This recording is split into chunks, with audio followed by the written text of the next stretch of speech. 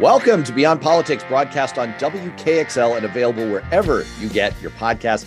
I'm Matt Robeson. I'm really excited about today's show. I'm really excited. Look, I'm an NBA fan. I listen to a lot of NBA podcasts. I listen to a lot of sports podcasts. Big fan of The Low Post with Zach Lowe, Bill Simmons, and the BS Report. They do some gimmick shows. And I have wanted to do this kind of a thing. It's a gimmick. I will fully admit that it's a gimmick. I get it, but it's fun. And, you know, look, there's so much in politics and in the world today that is downright a bummer, depressing, terrible, but it doesn't mean that we can't try to have a little bit of fun with it, even though the subject material is super duper serious. So I started thinking, how can I do a show that uses one of these fun gimmicks and, you know, where we can just kind of chop it up with someone who's really super smart and incisive on politics. And that's where I thought of Jason Sattler. If you don't recognize that name, first of all, it means that you're not listening closely enough to our podcast. He's a previous guest on Beyond Politics, but more notably to his hundreds of thousands of fans on Twitter, he's best known by his Twitter handle, LOL GOP. He's also a former columnist for USA Today, a current columnist for the editorial board, where I also currently contribute. And he is a fantastic political analyst. Jason, welcome back to Beyond Politics. Thanks for having me, Matt. I'm a bit of a gimmick myself, so I think I am perfect for this kind of a conversation. Yeah, you know from gimmicks, right? Exactly. Yes, all right. I live it. All caveats understood here. There's a little bit of a gimmick, but it's a fun way to get into some of the biggest pressing, burning questions going on right now in politics. So the gimmick is, and I'm stealing Zach Lowe, Bill Simmons. If you're listening, first of all, retweet me. Second of all, I'm stealing from you. They did this thing. Are we sure that ... And they related it to the NBA. We're going to relate it to politics. And we independently came up with a list of are we sure that questions that we're going to lob at each other. And then we'll discuss. Sound good? Sounds good. All right. I'm going to give myself the first question. Let's dive in. All right, here we go. Are we sure, Jason Sattler, that nothing even worse is going to come out on Herschel Walker? I would say at this point in time, I would say the House looks like about 50-50 odds that it's going to go Democrat, 50-50 odds it's going to go Republican. The Senate, to me, looks similar. I think people kind of have different odds on that. That's how it looks in my brain right now. I would say there's 100% odds that we're going to get much worse information about Herschel Walker. I don't know if there's anything come out that's more embarrassing than Herschel Walker trying to talk about what Herschel Walker believes. I think that's probably the most embarrassing thing about Herschel Walker. There's something I've been trying to kind of articulate about him that feels as I become whiter as I say it, but there's an article today in the USA Today about how he embodies every negative stereotype about African-American men. And I think that's what Republicans like about him. So I think there is going to be scandal after scandal. We're going to get worse after worse. He is like Trump in that way, in the sense that the bottom is just a chasm that we can never see the bottom of. And it's not going to hurt him with Republicans. I think he has 47%. And we're going to get much worse. I think he probably paid for half of the abortions in Georgia, to be honest. And I think that wouldn't, as Shannon Watts, who started Moms Demand, pointed out, if it was a woman, that would have ended his career. His campaign would be over. But he could pay for them all, because this is really about controlling women's bodies. It's not a hypocrisy for him to control women's bodies. That's what the whole thing's all about. So I think much, much worse is coming, and Republicans actually like it. They like that about him. That's what they're looking for in him. Yeah, that's interesting. I mean, look, even before the news broke about this, they knew inside the campaign. I sound like Mark Ruffalo in Spotlight. Yeah, they knew. Okay. Like, they've known for more than a year. There's been reporting about this. There are four people with knowledge of the preliminary discussions about this within the campaign. This goes back over a year. And look, this is a guy who, I mean, USA Today is kind of right. He does embody the worst negative racist stereotypes that Republicans seem to hold, and also sort of their avatar. I just put out a video on Cliff Schecter's YouTube channel. People should check that out. It's called The Takedown, about how he seems to be the avatar for how Republicans think fathers should behave toward sons. Look no further than Donald Trump. But right. Yeah, I mean, with all of that prep, they knew about this for more than a year. They completely fumbled the response. He claimed, even though the woman involved brought receipts, like, this isn't what the kids are saying these days. They brought receipts. She literally brought receipts. Yes. And he's saying on TV, Oh, I know nothing about this. This is news to me. So they fumbled the response despite all that preparation. The point is, this is very Rumsfeldian. There are unknown unknowns to people inside the campaign. And given his pattern of behavior, a guy who's conceded holding a gun to his wife's head, stalking women outside a window, almost killing a man during a road rage. Yeah, there's probably more stuff out there. You say 100%. I'd go at least 50-50 that there are more shoes yet to drop. All right, you get the next one.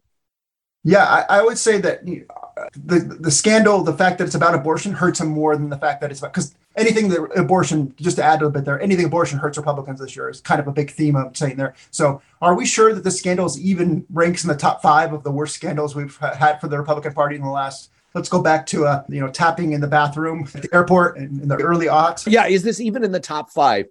All right, that's a tough one. This is like the Mount Rushmore of Republican hypocrisy scandals. I'm going to go with by gut no. So look, first of all, just this year, Republican Representative Clay Higgins also had to concede that he put a gun to his wife's head, threatening that if she divorced him, he would kill her. And this is someone who is endorsed by top Republicans and Donald Trump.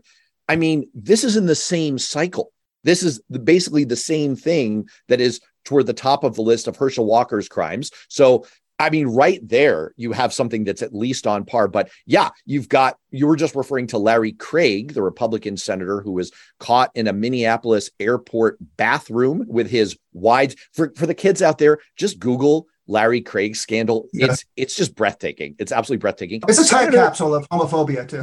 Yeah. Really. Oh, it's unbelievable. It's absolutely unbelievable. He does this. I could not make this up. I think I'm a pretty good creative writer. You are too. I could not invent this. Yeah. David Vitter, the Republican senator from Louisiana, who his phone number was found in the little black book of the DC madam who was running a prostitution ring. That was a good one. Let me hit you with Mark Foley. Again, for the kids out there, you have to Google from 16 years ago. This is a Republican representative who was sending suggestive messages to teenage boys who had previously served as congressional pages. Speaking of creepy predator behavior, how about Roy Moore for you? Just 4 or 5 years ago. So yeah, this isn't even, I forgot the coup de grace. I forgot the big one. How about Donald Trump, who has been accused by at least 18 women of sexual harassment or sexual assault? So no, Herschel, I'm sorry. You are not even in the top 5. You don't make the top nominations for the Heisman Trophy of Republican hypocrisy. There's so much. Your coup de grace, I thought it was going to be Dennis Hastert, and but that didn't come out till after he was out of office. And thinking back to that 2006 era of to tie it back to Herschel Walker, another read Ralph Reed, who had got caught up in all of these different scandals. He thought his career was over in 2006. Just extorting money allegedly to Native Americans and tribe, just horrible things. And Ralph Reed is the guy who's out there telling us today that Herschel Walker's saved, so we don't need to worry about anything he's done in his past. So the full circle is not even, it never stops spinning, the hypocrisy wheel in the Republican Party. Yeah, it's all right. So Herschel Walker is now a multi-time loser here. It's going to get worse for him, we're saying. And even despite that, he can't even crack the top 5 in the worst hypocrisies of the last 20 years. All right, here's one for you. This is a little bit of a layup because I think I know the answer on it, but are we sure that Democrats are about to lose the House? We're not sure. We're not sure of anything at the point. I think that's why this is such a great topic for this. Are we sure? Because we all wish we were sure about everything. We wish we had that needle. Actually, that's the needle that drove us crazy in 2016 and could actually point in the right direction of what's going on here. Like I said, I jumped the gun and got deep into this, and I think it's 50-50. I think here's my big prediction on this. I think whoever wins the House is going to win the Senate and vice versa. I think Democrats, that's interesting. Yeah, I think there's going to be somewhat of a wave. I don't think that the party that loses is going to get out unscathed. I don't think it's going to be a split, and which is very, very scary in a lot of ways there. I think the predictions, the Democrats are now, there was a new CNN poll that came out today where Democrats are up, I think, at 2 or 3 points on the generic ballot. And then they look at competitive districts and they're behind like 6 or 7 points. But it is so hard to tell. Gerrymandering, there are 5 to 6 districts in Mississippi and Louisiana that should be Democratic competitive districts. The Democrats should have a shot. there's a competitive district in Rhode Island that could end up going to Republican for the first time since they invented Rhode Island, or it was discovered by Rhode. There are wild things going on here. Even in Michigan, we have a House race where John James, who's lost the Senate twice, it looks to be up in this district where Gretchen Whitmer is up by almost 20%. So that we have straight ticket voting in Michigan, which is something that will bring the numbers even, but it makes it really tough for a Republican to win if it's a huge Democratic wave. So I'm thinking this is wave either way. And I think it's as likely it's a Democratic wave as it is a Republican wave at this point. But we have the Saudi Arabians making sure that our gas prices are going up. That helps Republicans a lot. So there are just incredible amounts of variables that just make this so unpredictable that this is a big, are we sure? No, we're not sure of anything. But yeah, I'm interested to see what you think. I think it's essentially, it's interesting that you think it's all going to be kind of correlated one way or the other with the two chambers. I'm not so sure. I think that the races, it does come down to a lot of randomness and a lot of individual races that may turn on the idiosyncrasies of those individual races. We just saw that we were talking about Georgia and Herschel Walker and, crazy stuff with Fetterman versus Oz for that Senate race in Pennsylvania. Each one, it's like the Anna Karenina principle. Every happy family is the same. Every unhappy family is unhappy in its own way. Each of these races is unhappy in its own way. And right. You could see some divergence emerging here based on the particulars of a race. The big question is, I think what you just raised is is there going to be a further October surprise? Is there going to be another shoe to drop in one of these races? Something that's specific to one of them. Like if you're in a Virginia 2 House race or Pennsylvania 7, one of these ultra tight swing seat races. What if you get a late scandal? What if there's something particular to the dynamics of that district, like a gas price rise hits particularly hard there? There's a high profile murder that makes the crime issue more salient. All these things are so hard to predict. I just don't know. But I'm not sure. I'm far from sure. All right, over to you. You're up. Yeah. Yes. I would say to you, have we thought about now thinking about how bad Republicans are doesn't ever kind of give us a prediction of how bad they could be. Are we sure we know how bad it could be if Republicans take the House? I have an excellent imagination. I sound like Donald Trump. I have a great brain, right? It's like greatest imagination. What the hell does that mean? I've been told by Imagineers from across the land. Okay, so I'm going to give you a no, and I'm going to give you a no for a very simple reason.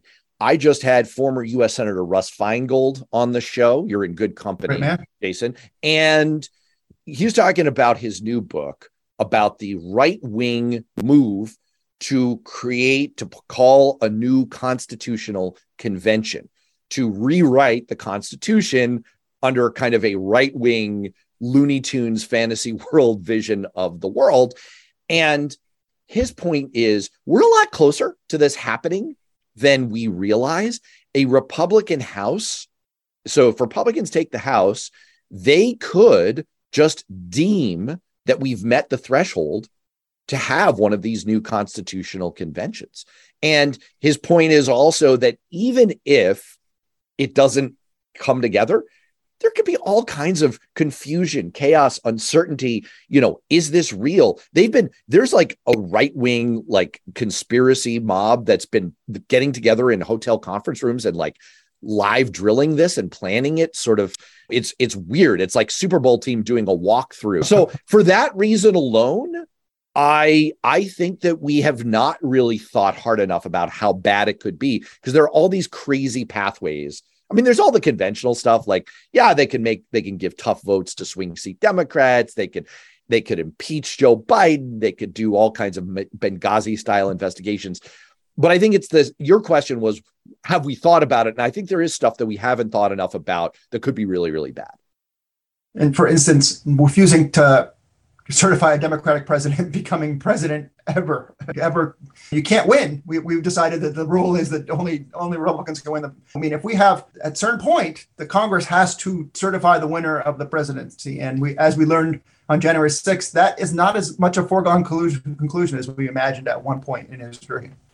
So let me hit you then. I had one here that was the sort of the Senate version of this. Are we sure that Republicans aren't about to take over the Senate. And I mean, for the foreseeable future here, because not just this cycle, but kind of rolling forward, because if they do, they could basically sabotage the ability of any Democratic president to govern, and they could continue to sort of hold their hammerlock on the Supreme Court. Are we sure that they aren't about to sort of occupy the Senate for a good long time here? This is what keeps me up in the morning. This is the late keeping me up, because we're talking about wild variables. Would anybody think that Nevada would be closer than Arizona? Would anybody think that Nevada would be closer than Georgia or maybe even Pennsylvania? Like, we could lose, if Democrats lose Nevada, the chances of them holding a Senate majority for the next, getting a Senate majority back, even the 50-50 majority, we have the barest, the white knuckle majority that we have right now is almost impossibility. We have a chance right now, the only chance we have of this decade, to pick up North Carolina, Wisconsin, Pennsylvania. If these seats are lost, the chances of them being won again in 2028, when there's a Republican president on the ballot, are almost zero. The chance of Democrats ever getting a Senate majority is very, very spare if they lose it this time. I don't know why there isn't a mass movement, because this is, Republicans have said, even St. John McCain was saying in 2016, if Hillary Clinton's elected, we're never going to appoint a Supreme Court justice. And this was in the middle of the Merrick Garland. That's not just, you can't appoint a Secretary of State, you can't appoint a Secretary of Defense. The NR, there's some really good labor stuff that's going on, as weak as our labor laws are, because the NRLB, which is difficult to say, and I'm not even sure if I got the acronym right. Democrats have a controlling of that board. The chance of that ever happening again, if they don't keep the control of the Senate, if we lose one of those seats, are zero. I just think there should have been a bigger movement of Soros and I should have sat down in March and said, listen, winning these Senate seats, we can't let Nevada even be close. I know Adam Laxalt, who's the Republican nominee, who's a well-known guy there, had 14 members of his family come out yesterday and say they wouldn't vote for him. But that's not enough, because it's still way too close in Nevada. So anything to add to that one? What worries me is the 2024 map. I think you said it all. I would just kind of put an exclamation point on whatever the things look like this time, and it does look pretty close that we might hold on to the Senate. 2024 is not great. There are 30, the way it works in the Senate is 100 senators, and they do a third of the seats every 2 years. So there are 33 Senate seats up for re-election or election in 2024. 23 of them are held by Democrats, which means there are a ton of targets. And a lot of those, if you kind of go seat by seat, you have incumbents like Ben Cardin in Maryland, Tom Carper in Delaware, who aren't necessarily committed to running for re-election and might be the best, if only, candidate. They're credible Republicans like Larry Hogan in Maryland, who could come in and really contest those seats, to say nothing of John Tester in Montana and, of course, Joe Manchin in West Virginia. It's going to be a rough cycle.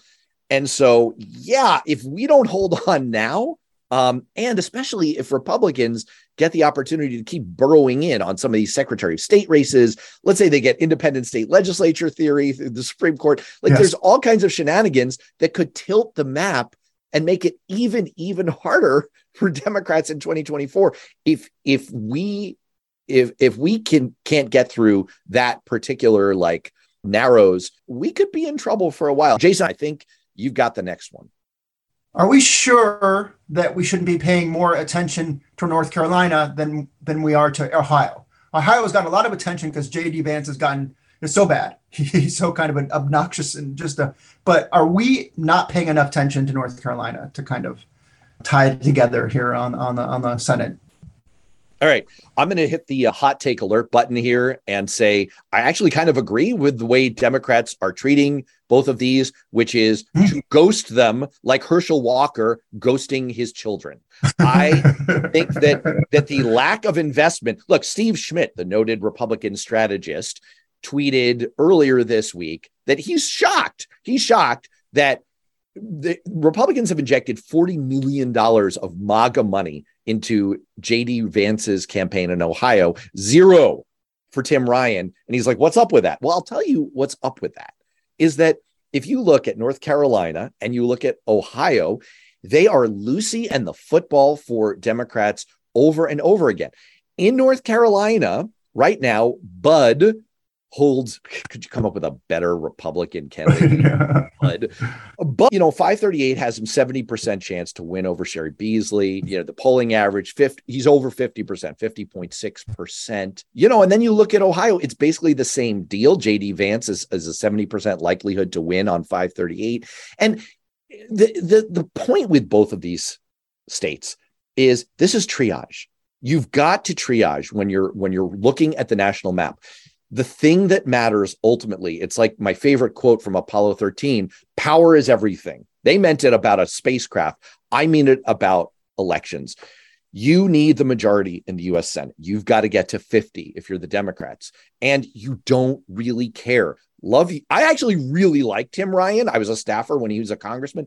I really liked Tim Ryan, but I'm sorry, that's not the pathway that gets us there. And if you look at those two states compared to the others that are on the board, Ohio, super expensive media markets. You've got to plunk down a lot of your precious resources to really contest things there.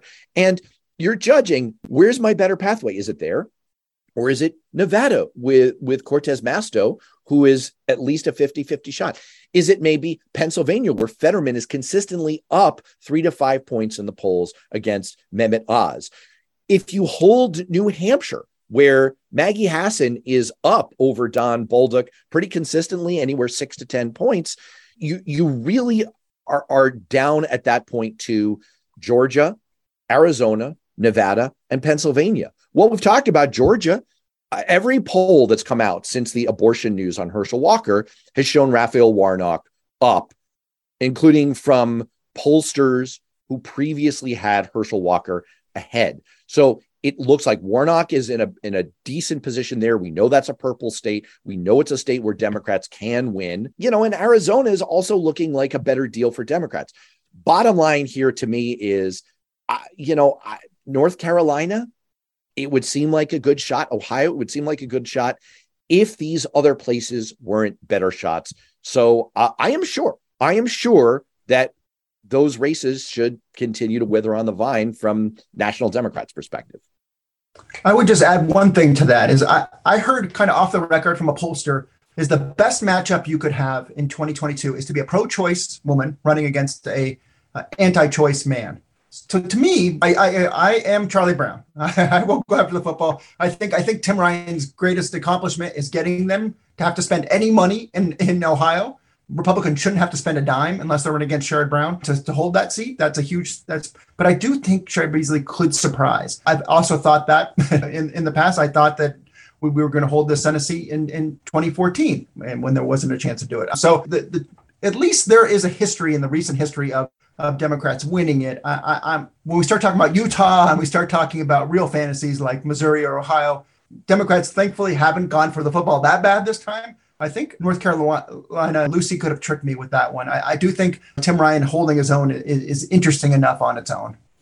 Well, look, this is no consolation to those candidates and the Democrats in those states, but you're doing a massive service for America by tying up huge amounts of Republican resources there. You're just, if you're talking about crunch time and triage, we just can't go all the way. All right, I've got one for you. And this is, please. I thought of this particularly because you are a Michigan political expert. You're based in Michigan. You wrote a great piece for the editorial board a few months ago about why we should all be paying more attention to Michigan. We talked about it on Beyond Politics. So your girl, Gretchen Whitmer, are we sure that Gretchen Whitmer isn't going to be the front runner for the 2024 Democratic nomination?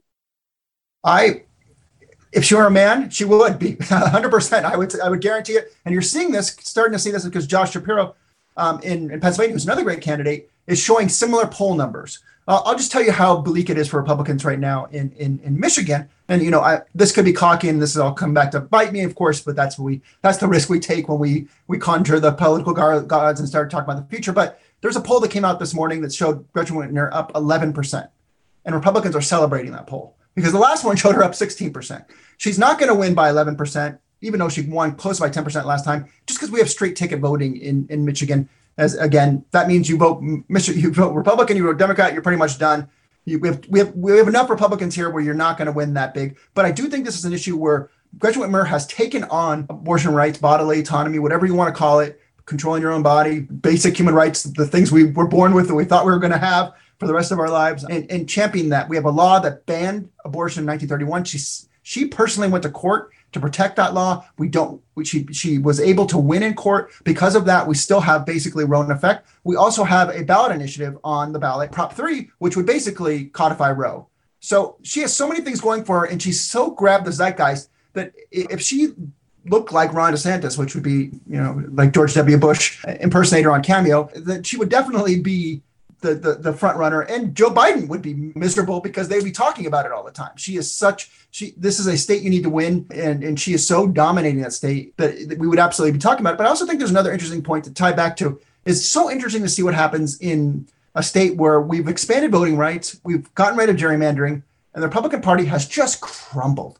It's just propping them up. It's just we talk about all these little tricks that they have, the independent legislative theory, the Constitutional Convention, all of these things they're doing that to take power that are illegitimate, that are just changing the rules of the game late. And when it gets fair, the party just disappears and they nominate absolute blathering fools, because that's who the party has become at this point when you're remade in the image of Donald Trump. Yeah, actually, it's very interesting that you say that. It reminds me of your question about, when you were asking me, are we sure that we've really thought about how bad things could be in the House? You know what I completely skated over is Marjorie Taylor Greene and Lauren Boebert are going to be in like leadership positions if Republicans take over the House. And, it's like at a certain point, Democrats keep hoping that the utter obviousness of how insane and foolish, I think the portmanteau is ignoramuses. It's like when you're stupid. I can't say the word for our radio listeners. Right. You get where I'm going with this. It's like the Republican Party is filled with these people. And Andrew Sullivan wrote this past week, Herschel Walker is the GOP these days. He is. I'm sorry to my Republican friends, including panelists who appear on my show every week. I'm sorry. This is what the party has become. There's not really a difference anymore. And I just wrote this. I just wrote this for the editorial board that Democrats were right to meddle in all those Republican primaries, because the people who are carping on about, how can you speak out of both sides of your mouth? All these MAGA big lie types, they're so terrible. How can you prop them up? It's like the inherent assumption there is that there's really a difference between those people and the supposedly more moderate alternative candidates coming out of they're all going to vote the same. They're all going to knuckle under to Donald Trump and MAGAism. The very few that have some backbone left to stand up to that kind of thing are the Liz Cheney types who are getting rolled out of the party. Yep. So I'm sorry. I actually am someone who believes in a healthy conservative party in this country. As a counterpoint, we do better when we have two parties that are in competition and communication, talking to each other, restraining each other's most extreme impulses. I'm a centrist. So I would like to see a healthy Republican Party. I would. We just don't have one right now. So no, you're right. You're absolutely right. I just have to throw in there's one point is I don't think we need a healthy conservative party. I think we need a healthy centrist Republican Party that just doesn't exist. And it's just a dream to believe that. But I think your point about I loved your article, that article about so-called meddling that Democrats are doing. We have a race, one of these races here in Michigan where one of the Meyer heirs, if you've ever been to Michigan, we have like they're the Walmart's, fancy Walmart are Myers. He voted for the impeachment, but he also voted against the first impeachment. He also voted against voting rights. He voted like he had one good vote and he lost his career over that one good vote, which is sad for him, but it was the only good vote he ever took. And the meddling the Democrats so-called did in there is he was going to lose anyway. They did an ad beforehand explaining how bad his opponent was. And that supposedly helped him. So why is that meddling? Why is that Democrats' part? As you point, this guy loves Donald Trump. He's just like Donald Trump. He would throw at your vote.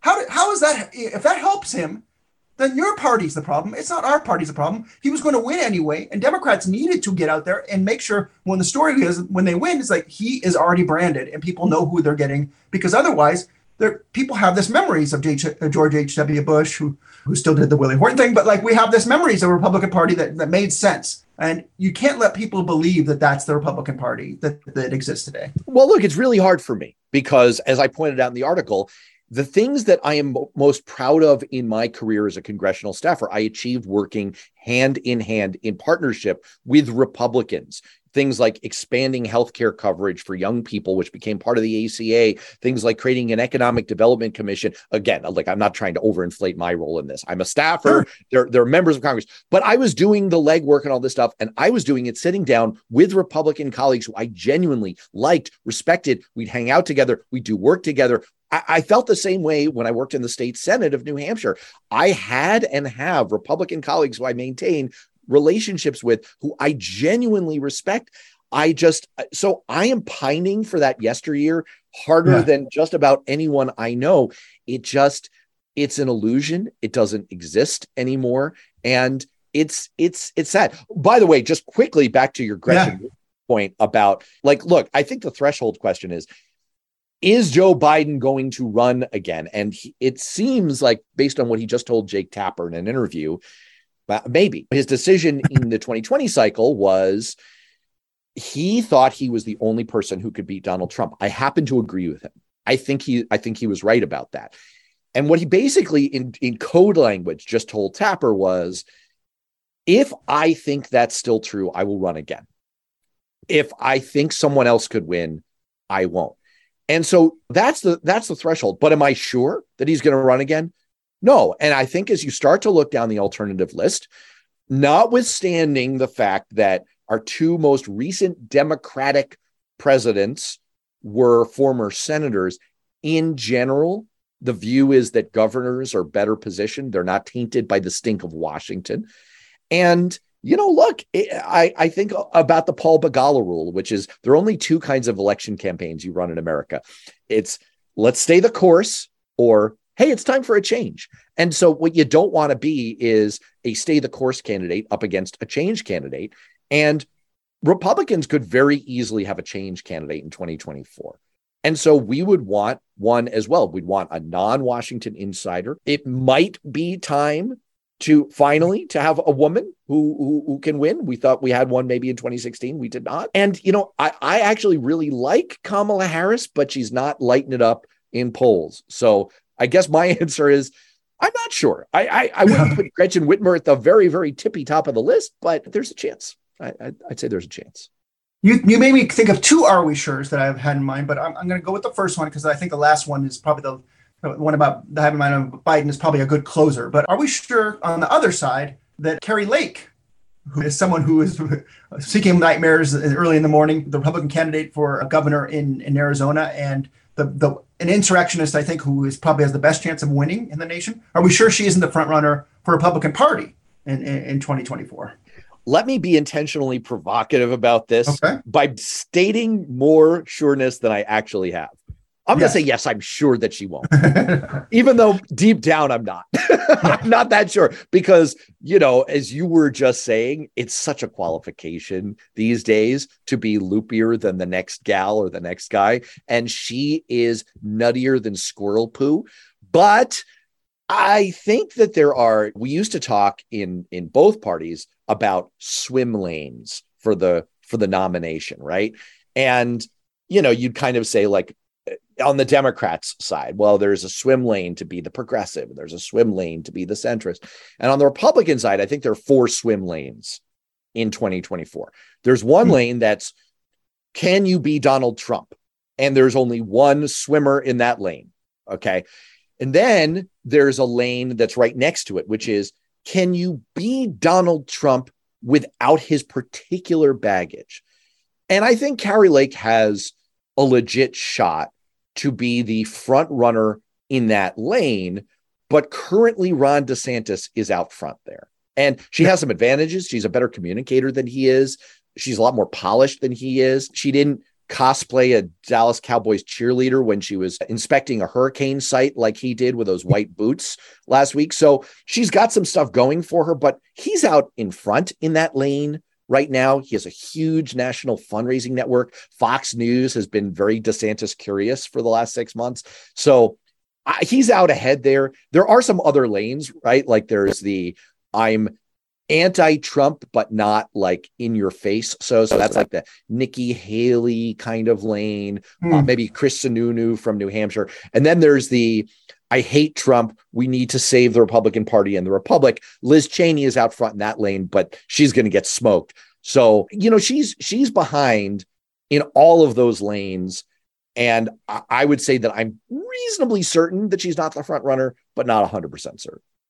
I will buy the lane theory if we can think of it in terms of it going around a bumper car rink. That's kind of what I think that Trump figured out about the Republican Party is they like Republicans that attack other Republicans. I think DeSantis is going to really suck at that when it comes into the primary. I think that Donald Trump, someone pointed out, someone's going to call him Miss Florida once and he's going to fall apart. I feel like DeSantis is Scott Walker in my mind. I was terrified of Scott Walker in 2020, and then he just, 2016, and he just completely crumbled, and it's just turned out to be like an amazingly bad politician for someone who was a good politician at one point in time. Yeah, I liked him better the first time when his name was pronounced Tim Pawlenty. Right, exactly. The crumbling happened so fast. I think the thing that Kari Lake has going for her, and why she's so scary, she is amazing on TV. And for someone who hates everything she says, for me to say that, she is just who Republicans, in a way, the female Trump. Like, she just inspires that kind of vitriol and hatred and confidence in a focused kind of way. And if she goes after DeSantis and pantses DeSantis, I think she would quickly pull ahead of it. That said, there's a kind of follow-up on this that if I jump in, are we sure there's even going to be a 2024 primary? Because No. Well, you go first. You answer your own question first. I have strong feelings on this one. No, go. Yeah. You go. You answer. I feel like if Donald Trump runs, they're canceling everything. They're going to pretend to have a primary, and they're just going to put it in a room in Mar-a-Lago and have it done in one day, or he's going to go do a rally in each state. I don't think it's happening. I think he controls the Republican Party in a way no one ever has. Right. Why bother? Yeah. They've already shown that they're willing to go full authoritarian, like not like play footsie authoritarian, but they're going to cancel it. No, you're totally right. Here's my angle on this. And this is not original to me. I don't see a scenario where he doesn't run for two reasons. One is psychological. We've all kind of made a cottage industry out of psychoanalyzing this idiot, but if he's out, he's irrelevant. All he cares about is seeing the image in the monitor on TV and hearing himself. I like to hear myself talk too. That's why I'm on the radio. But for Pete's sake, I mean, if he's out, he's irrelevant. All these people immediately become relevant. It's the Sarah Palin effect. Like, she discovered, like, wait a second, if I'm not actually in a position of power and I'm just like an idiot, nobody gives me money. Yeah. So like, that there's that factor, but then there's also, he's like one step ahead of the law, maybe like half a step, and he's facing multiple real indictments, and his only hope might be to delay so that the prosecution becomes kind of practically impossible during the height of a presidential campaign. I think he's got to run for that reason alone. I think that there's absolutely zero chance that Donald Trump gives up a chance to get the one job in the world where he can't be indicted.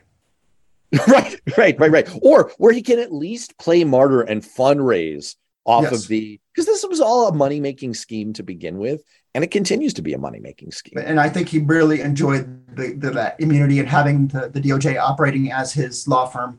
I mean, I think he absolutely aims for the power. He believes he is a kind of Norman Vincent Peale, old school, will yourself to power kind of Nietzsche kind of will yourself to power kind of way. And I said that they were going to have the primary in Mar-a-Lago. They probably have it at Nuremberg. But I think that Trump sees himself as having ultimate power, and he thinks he can win, and he needs to win. And the incentives for him winning, as you point out, are incredibly high. The story just came out yesterday. He spent $7 million from the Save America PAC in his last filing on legal fees. We were wondering where that 100 million or so that he had on hand was going to go, because he wasn't spending it in campaigns helping anyone else other than himself. And yeah, I mean, this is probably, again, if he's irrelevant, if he's not running, then that money's going to start to dry up. It's going to start to go to people who are actually on the ballot. He's going to need it for all the incompetent lawyers who are themselves. You know what the joke is in Republican circles now? It's that MAGA stands for make attorneys get attorneys, because all of his lawyers are going to be under indictment too, because they all went and lied to the DOJ about the Mar-a-Lago files. All right, let me give you one. Are we sure Nancy Pelosi won't retire in 2023? And I'm specifically saying in 2023. I 100% believe she will retire if there's not a chance to pass serious legislation. So, meaning if she wins the House and Democrats don't have the Senate, she retires. If she loses the House, if Democrats lose the House, she retires. If she has a chance to pass legislation, and there's no one better at passing legislation, say what you will about Nancy Pelosi, you have her husband buying stocks he shouldn't be buying, and we have all kinds of problems. She's not the greatest on TV. She is the most effective Speaker of the House in maybe American history, definitely the most effective woman Speaker of the House, because she's the only one, but she is just a fantastic legislator. And Joe Biden wouldn't have had the successful that he did this time around if she wasn't in power. And if she has a chance to legislate, she's not going to give that up, is my opinion about that. What do you think? If she's right. So if we hold a majority, well, yeah, I mean, that's a point. That's a point. Maybe you're right about that if we've got both chambers, maybe she rolls with it. I agree with you. And, I was a staffer during her first go round as speaker. And what I really admire about her is that she's much better as speaker this go round. And that's inspiring to me that people can continue to improve and add to their game as they get older, even when they've achieved sort of the top rungs of their profession. I'm super impressed about that alone. So I really do admire her. Her most important role, besides being a great legislator, is she is a massive rainmaker for Democrats. Her fundraising, if you go back, go on to Open Secrets and just look at through September of 2020, her Nancy Pelosi Victory Fund raised $23.7 million. Her own campaign committee transferred another $1.6 million to the DCCC. Her leadership PAC contributed the maximum $10,000 to almost every House Democrat running last cycle. There are tens of millions of dollars coming through Nancy Pelosi. If you look at all the rest of the leadership Democrats in the House, boy, it's not even close. It's like each gave about $1 million total. It's many, many multiples. So I think that she is going to want to be strategic about this. It's sort of a no-brainer to me that if Democrats are in the minority, she's not going to want to slog through that, and she's going to want new leadership to emerge. So I think she retires in 2023 to have a special election, safe seat for Democrats in San Francisco. Let that messy leadership campaign play out in 2023 rather than in the run-up to 2024, and let those new rainmakers emerge and get a national profile. But I think the same argument could apply if she holds the chamber, that she's going to think about the long-term health of the House. But I think your point is actually a really good one, though, that if she has an opportunity to legislate while there's a Democratic president and a Dem trifecta, that may be too enticing. So maybe I'm wrong. I'm going to throw a hot take that just came up as who could replace her as a fundraiser? I didn't even think about that. There literally is one person in the House who could. AOC? She's the only one who could raise that much money. And I mean, I don't think she has the votes to become speaker, but if you had a bunch of people being creative, she's shown an ability to work with a lot more people than a lot of people on the left have. And I don't think anyone else has that kind of profile and that ability to go across the country. And it's different. When Nancy Pelosi comes to town, she's not inspiring. There's not a crowd of people coming out there, but there are a crowd of millionaires who are coming out to see her. That would be different. AOC would go town to town. She would actually have a crowd who would come out to see her. But is the future of the party small donors anyway? Is something to think about. Well, what Nancy does is she rainmakes from her ultra wealthy district. She does these confabs. Believe me, when I used to work for House members, what you wanted was the golden ticket. You were like Charlie Bucket in the Charlie Chocolate Factory. You wanted that golden ticket, which was the invitation to her big Napa fundraiser, which is all the richest people in California descend on a vineyard. And all you have to do is show up, smile, not drool on yourself, and you will get $1 million for your. It's like in The Dark Knight. It's like one night with my friends, says Batman, and you'll be all set. So there's that. And, Steve Israel, when he was the head of the DCCC, he could rainmake pretty well because he represented a relatively wealthy Long Island district.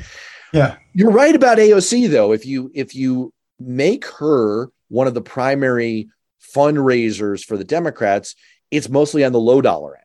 It's not that kind of high dollar. And here's the thing about her. She, as the party, you don't want to do that. First of all, you don't want her as the face of the party because that's what Fox News wants.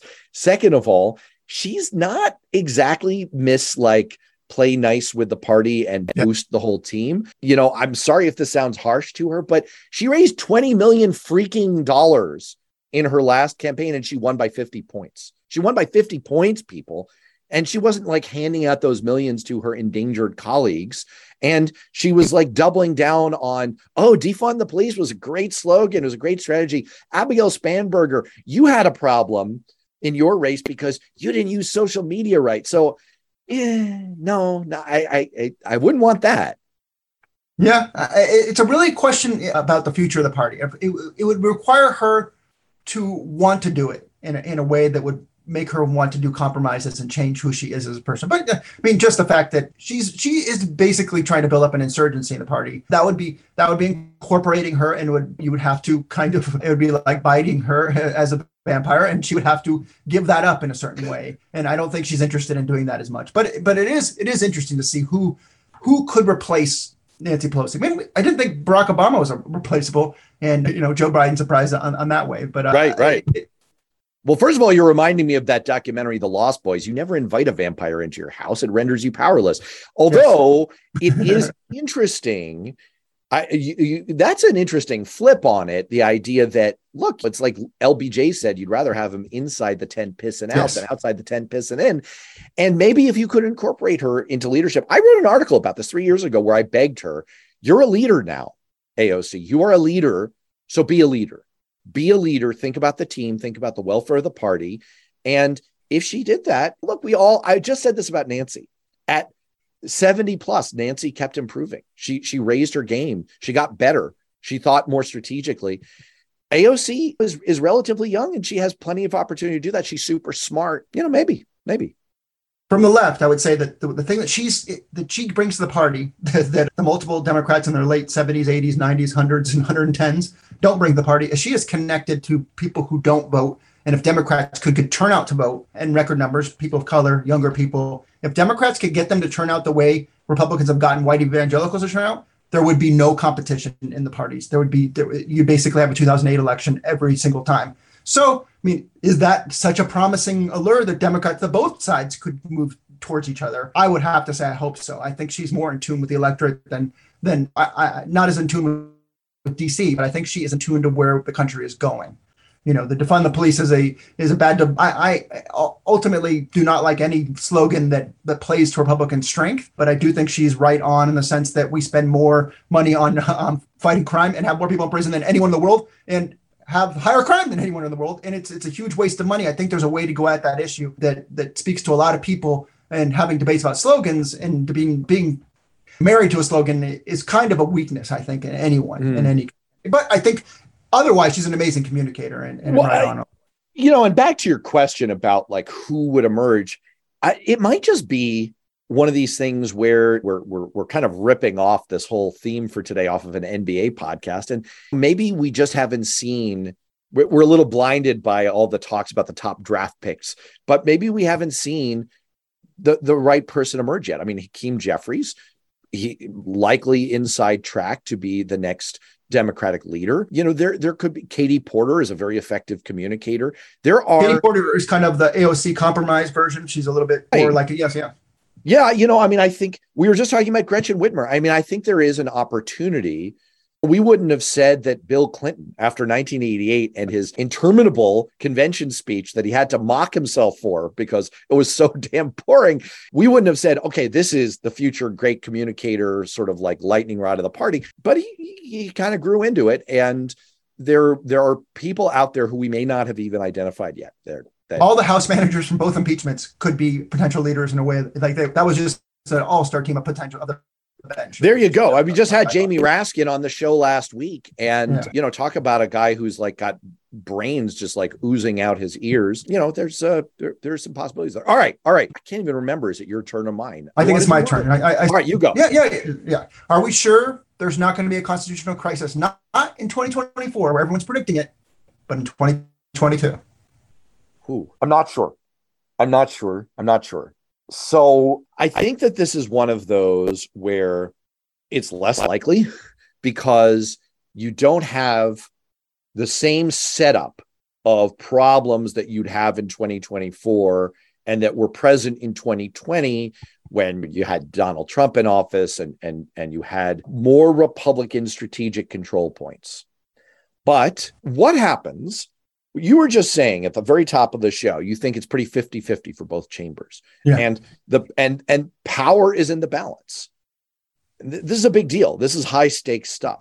So what happens if it comes down to an election and there's a recount and Republicans are in charge of election administration in that state? So, for example, we were talking about Cortez Masto in Nevada.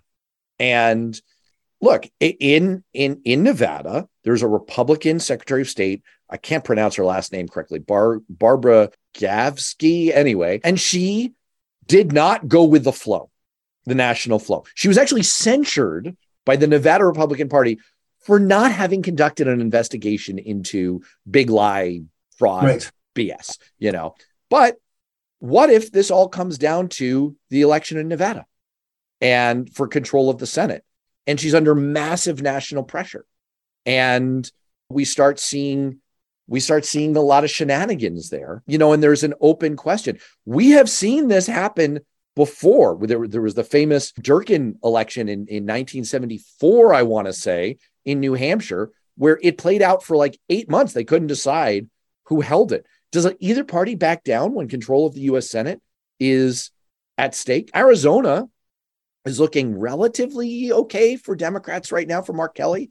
But what if it comes down to Arizona? We know what Arizona got up to last time with audits, and then there's that Russ Feingold factor that I mentioned before. So no, I'm not sure. I'm not 100% sure that we won't see a huge impasse and a bit of a crisis in 2022.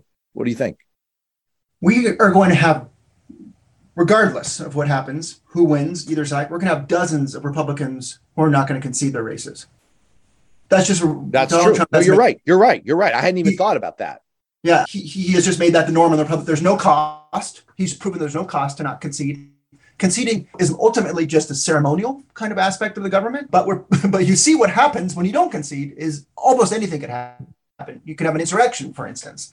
So in cybersecurity, they call it a denial of service attack, where they just bombard a web page, for instance, with as many attacks as possible. It brings the site down. So what happens if we have, a lot of these are jokesters or people who are, if you do that in Michigan, we have a great Secretary of State, like you're saying, but you do that, what if even in Virginia, we now have Republicans up and down the line who these could be key House races in there. And you don't just have one or two of them. You have them throughout the country. And it's basically, you talked about them reenacting constitutional conventions in these hotel rooms.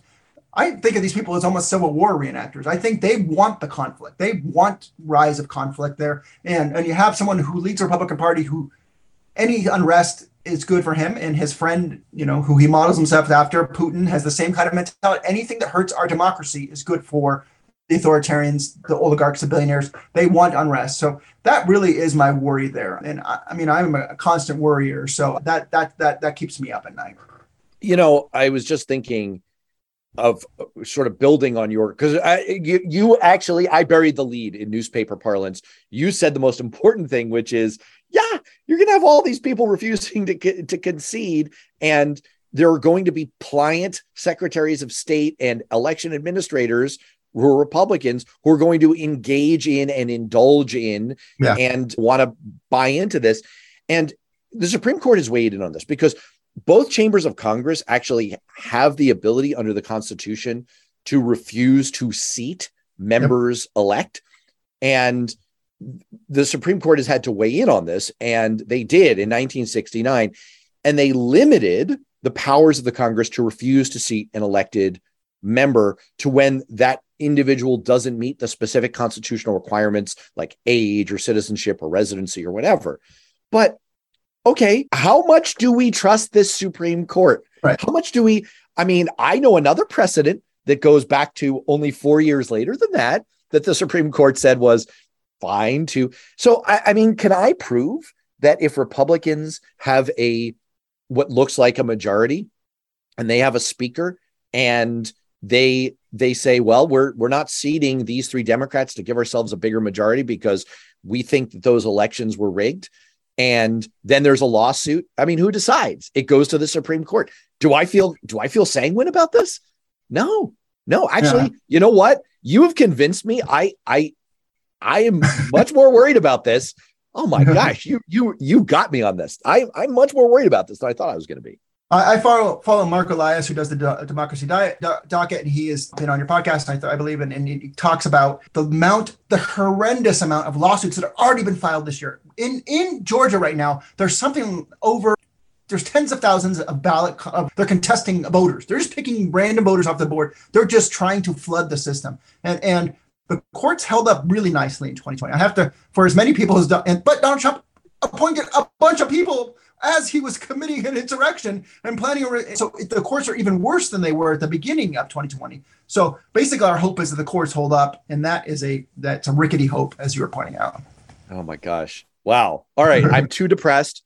Yes, let's move on. Let's move on. Oh boy. Are we sure that we've seen the biggest October surprise come out yet? This is really like we are back in some 80s stuff right here. This is stuff that we grew up with that I think generations have kind of thought wasn't happening. But I think the October surprise that we all have to be considering, and it is really a horrific one, is a nuclear weapon could go off. And Putin has proven, and Biden's instincts about Putin have been proven to be extremely apt. He's gotten him, nailed him right there. The fact that Putin keeps talking about nuclear weapons, keep talking about a red line in Crimea, which is Ukraine. He just decided it wasn't Ukraine, and he could decide the same about Alaska, and it's not his. You don't get to decide that. If you invaded it and you occupied it, doesn't mean it's yours. And Ukraine doesn't believe that part of the country. So there's a war going on, and they're trying to push him back, and they may go under you. That could easily happen. I don't know who that helps, but that's the October surprise of October surprise. I grew up just imagining all the different ways we could have nuclear winter, and that's my October surprise that my biggest fear that can have happen. With that, or we get Hunter Biden's laptop and discover that he really is actually, the Unabomber or something. Yeah, that's interesting. Already the approach of the Biden administration has been to view the Saudi decision to decrease oil production as essentially them throwing in their lot with Vladimir Putin and boosting prices in order to help Putin in his war, and so I guess it's not a foregone conclusion that Putin wouldn't strategically choose to set off a nuclear weapon in order to mess with our elections. I feel like he's done something along those lines before Russia and our elections. But I mean, look, history here suggests that there could easily be more and bigger shoes to drop ahead.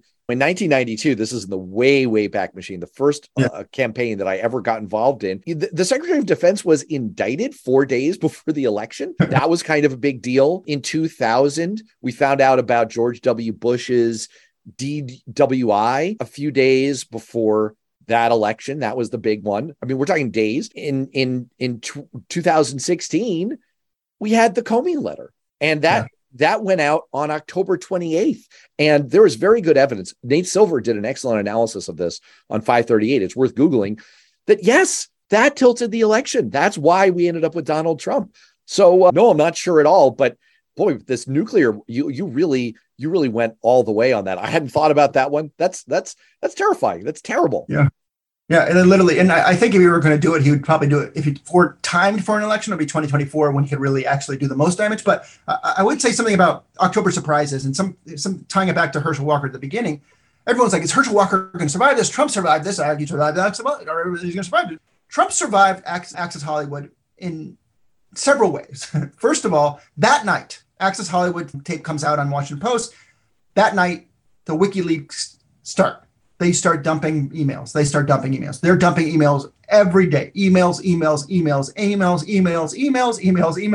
James Comey comes out, I think it was 8 days for election, 9 before, emails. So there was a kind of just a steady just avalanche of email news that just kind of destroyed Hillary Clinton. I think that's how Trump survived. It wasn't just because of his political skill. It was because of just the highest level of intervention in our election by a foreign power and by another foreign power, the FBI. So I don't know if there'll ever be an October surprise like that, 2016. But I do imagine there is something. If there's not a nuclear weapon, there's going to be some sort of dump that comes from if there's any resources left in the Russian arsenal to be kind of targeting our election. There's going to be some hack that kind of comes out in the next few weeks. We just have to anticipate that. Ugh. All right. Well, you know, I'm here for it, I guess. I mean, all the fun ones kind of pale in comparison to the very, very unfun one that you raised. So yes. And let's lighten this up and talk about Dobbs and yeah, there you go. And Roe. Are we sure? Talking about this, there's a lot of "are we sure" here that this is going to be a normal election. Are we sure that Dobbs, which is this thing that Republicans have been working for 50 years, they overturned Roe? This is what the whole point of the Republican Party allegedly was, and had this massive backlash that we don't talk about very much in Kansas. In Kansas, abortion rights won by almost, it was 20 points, I think, that they won. Are we sure that this isn't, now that abortion rights are on the ballot every state, every election, are we sure aren't going to be some random surprises that no one is expecting right now? We're not sure. And I've given this mea culpa before, and I will say it again, that I did not anticipate how big an effect the Dobbs ruling would have. I judged from history where blows to abortion rights have always been predicted to be a big deal politically in activating Democrats, and they have not ever panned out that way before. Activists were arguing that this would be different because this would be a wholesale loss of rights that we'd never seen before. And that would be just a different proposition for voters. And the evidence so far suggests that they were right. That being said, there is some analysis that's come out recently that maybe that effect is fading a little bit. It's lost a little bit of its salience. Other issues have kind of risen. It's gotten a little bit baked into the political cake already. It's sort of had its biggest impact. But your question is, has that changed something on a fundamental level? Has there been like a break in the way people, and you see this, you see it with candidates, for example, where like the Mitt Romney, 48% of Americans are takers, it just fundamentally changed the perception of him. I think the basket of deplorables comment kind of fundamentally changed the perception of Hillary Clinton. Has something fundamentally changed about like the level of concern that Americans have about their fundamental rights under a Republican government? And I don't know. That it's a profound question. And I guess I would say I'm not sure. I would call myself skeptical based on the limited evidence we have that something fundamental has changed and that our basic partisan, hyper-partisan polarization isn't still basically ruling our political dynamics, but I can't be sure. And the kind of evidence that suggests that it might have changed is, they looked at the voter rolls. Target Smart, Tom Bonnier looked at the voter rolls in Kansas and saw a bunch of younger women, especially registering to vote, women out registering men generally in every state where this is happening. But when we talk about that, the sample size is so small because we have done such a good, one thing we have gotten really good at is registering voters in America. Most people are registered. They don't turn out enough, but they are registered. So registration is a very small sample. But in Michigan, there's a lot of evidence that Prop 3, as I mentioned before, where Roe is literally on the ballot, is motivating people in a way. People are returning ballots by these massive numbers. So that would be my evidence for a different electorate than we might expect. And there's the two random things that I just have to throw in there. There's close governor races right now in Oklahoma and South Dakota, which you probably don't care about. And it's probably not even worth thinking about too much because the numbers are wrong and it's really hard to poll these states and they're just so Republican, they're so baked in. But who knows? Who knows? Are there a bunch of pissed off women who are finally going to vote in a different way than they have? They're not going to vote for or with their husbands, and who knows? And I sure hope so. I just don't think Americans are going to tolerate giving up Roe, something that we expected we were going to have for the rest of our lives. That's my belief. And this may be just superstition and just just Pollyannaism. It just may be my patriotism, where I believe that we don't give up freedoms in America and we don't do it easily. That's just where I have to believe there's something that could happen that just was going to surprise people.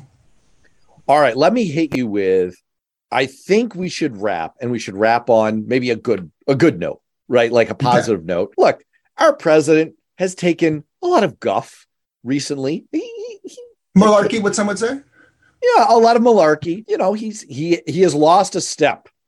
He's lost a step. There's no doubt about it. But the question is, are we sure that fundamentally Joe Biden isn't really, really good at politics? I would even I was not a Joe Biden fan. I was Elizabeth Warren. I think I lean more to the left than you. I was like, I don't know why he's running. I think he's running for I thought he was running for the same reason that teenagers have sex. And what else are you going to do? Like, I just didn't think he was the right guy at the right time. You thought he was the right guy at the right time. The people who thought that turned out to be right. I was really down on Joe Biden when the Build Back Better bill fell apart, and that we had this infrastructure bill that's a lot of money, but a lot of money for the same old stuff we've been doing forever. When Build Back Better became this Inflation Reduction Act, and that came over the line. We had the CHIPS bill that came over the line. Now he's come on rescheduling marijuana with the student loan, education loan forgiveness. And he said, the interview where I think it was either Jake Tapper, he did one other interview recently where he said, look at who has accomplished more than me in 2 years. And there really is only a couple of answers. Possibly Barack Obama, just because the ACA was just as a huge piece of legislation, just so, transformative. We now have the lowest uninsured rate by far, and that's all because of the ACA. Thank God that happened before the pandemic. Think that we were just blessed that had happened. You have LBJ, who just probably unmeasured in 2 years what he accomplished from 65 to 67. I don't think you can really compare with that. But him going out there and saying that, but you also have him creating more jobs, not him doing it, but more jobs created faster under him. And he sucker punched the Republican Party to pass the IRA. No one thought the IRA was going to pass. Everyone thought Manchin was gone. Everybody was like, how do we kick Manchin out of the party? They sucker punched. They snuck it in there. They got the CHIPS bill. They got everything that he needed to accomplish, and then passed that at the last possible moment. It was remarkable beauty. And that IRA maybe looked back as the most it could be bigger than the ACA in the sense that it could be the thing that saves us from just complete climate catastrophe. It transforms, in someone in Michigan, it transforms the American economy. It puts every incentive to create jobs and build manufacturing in America in a way that we haven't before. Turns everything green. Potentially everything good in a way that the only way we can do it because of the political will through the market. I just think what he got accomplished, as someone who isn't a huge fan of him and wishes he had appointed more judges faster and do have a lot of complaints, and just I wish people didn't decide the pandemic was over and he didn't go with it. I have a lot of complaints about it, but I have to say what he was able to put together at the last moment, I'm in a little bit of awe. And I'm not someone who's imagined I was going to be in awe by Joe Biden. I noticed this headline from the Dayton Daily News. I don't regularly read the Dayton Daily News. I aggregate from elsewhere. Yesterday, we're recording this on Thursday, October 13th. Yesterday, the Dayton Daily News headline was Ohio's big win. It was an announcement that Honda and LG Energy Solutions are putting $4.4 billion into electric vehicle and battery manufacturing. It'll create more than 2,500 new jobs. And it just struck me. It reminded me that despite the fact that we're using a gimmick and we're trying to have fun with this discussion on a bunch of serious topics, you and I aren't in this for the sports match nature of it. If we were just sports fans rooting for red versus blue, we could be into football or basketball or whatever. We're in this because we're people who really care about the underlying work that goes on. When I was a staffer and I went to work and I would walk up literally under the shadow of the Capitol Dome every morning, I felt honored and sort of misty-eyed. And that never, ever went away because I thought what we were doing mattered and was consequential. And in the future, for the 2,500 people who are going to be working in Ohio on good high-tech manufacturing jobs, because of the Inflation Reduction Act, it matters. And for the people who are going to be working at those new facilities with further billions of dollars of investments in upstate New York that were recently announced because of the semiconductor and manufacturing bill that was passed, it really matters. And you go down the line, the 3 million plus children who did not have to live in poverty because we passed the ACT bill, the COVID bill at the beginning of Biden's term. The list goes on and on and on. The 6,500 people who are incarcerated for marijuana possession for federal crimes, the thousands of students who are going to get relief, even if the executive order doesn't go through, just merely the ability to continue to have their interest abatement. The impact is so real and it's so profound. And I agree with you. Maybe FDR, maybe LBJ. I would say that Biden has surpassed Obama's impact, and it's really unrivaled and it's really positive. And what's so revealing is that when you bring all of this stuff up with Republicans, they respond by saying Hunter Biden or immigrants are scary or crime bad. Because and they show up no at response. the ribbon cutting ceremonies to take credit for it. And they asked, we didn't even bring up the freaking infrastructure bill. Do you know how many Republicans voted against that and then quietly say, hey, Pete Buttigieg, yeah, I'd really like a bridge because there's one that's falling down. It's about to kill all my constituents in Mississippi. Could you help me out? All of this is happening. It's completely historic. And do I expect Democrats or Joe Biden to get a political benefit from it? No, I don't. And I have to console myself by saying, again, I'm not in this because it's a sports match. I'm in it because I care. And in 10 years or in 15 years, we're going to look back and say millions of Americans' lives are better off because of the last 2 years. Did I think Joe Biden was going to be the one president in modern history who took on the prescription drug industry and actually won something? I absolutely did not expect the president from Delaware, from the credit card companies, to be the guy who did that. And it's so, the IRA is so packed with quiet, huge wins, that could have only happened if you pissed Joe Manchin off in the way that Mitch McConnell happened to do in a kind of unique way. That we're going to be unpacking those wins and sell it. If we still have a republic in a country in a few years from now, these wins are going to be unfolding here and here. And the story you're talking about in Dayton, in Michigan, there's 10 other stories like that you just kind of see over and over again. And it like you said, it's not just those guys who are going to work. It's their kids who perspective aren't going to be dealing with as much drought and famine because we're using EVs and we're moving away from fossil fuels because of the IRA. It really is. It's just huge. It's really huge, and it's good. And as scary and as scared as I get, and willing to make you by imagining mushroom clouds, it is good to remember that there's actual good that gets done. Well, there's one of those new words that people came up with, the Doppler effect, which is the property of stupid ideas coming at you so fast they begin to sound smarter. But I think we've had the inverse of that in the last 2 years. There's been so many accomplishments coming at us so fast. You're right. We're going to take years to unpack them and to see all the results. It'll be long past the midterm elections in 2022, the presidential election in 2024, the likely constitutional crisis and meltdown of the country in 2025. We'll be long past Trump's that. third term. Yes. In case we survive all of that, though, I think the benefits are going to continue. Look, speaking of the Doppler effect, we have thrown a lot of ideas out awfully fast over I don't even know how long we've gone. This is a new record for Beyond Politics, but it's been absolutely delightful, totally fun. Thank you so much, Jason Sattler. We'll just have to wrap it here, and we'll get you back for another one of these. Thanks so much, Matt.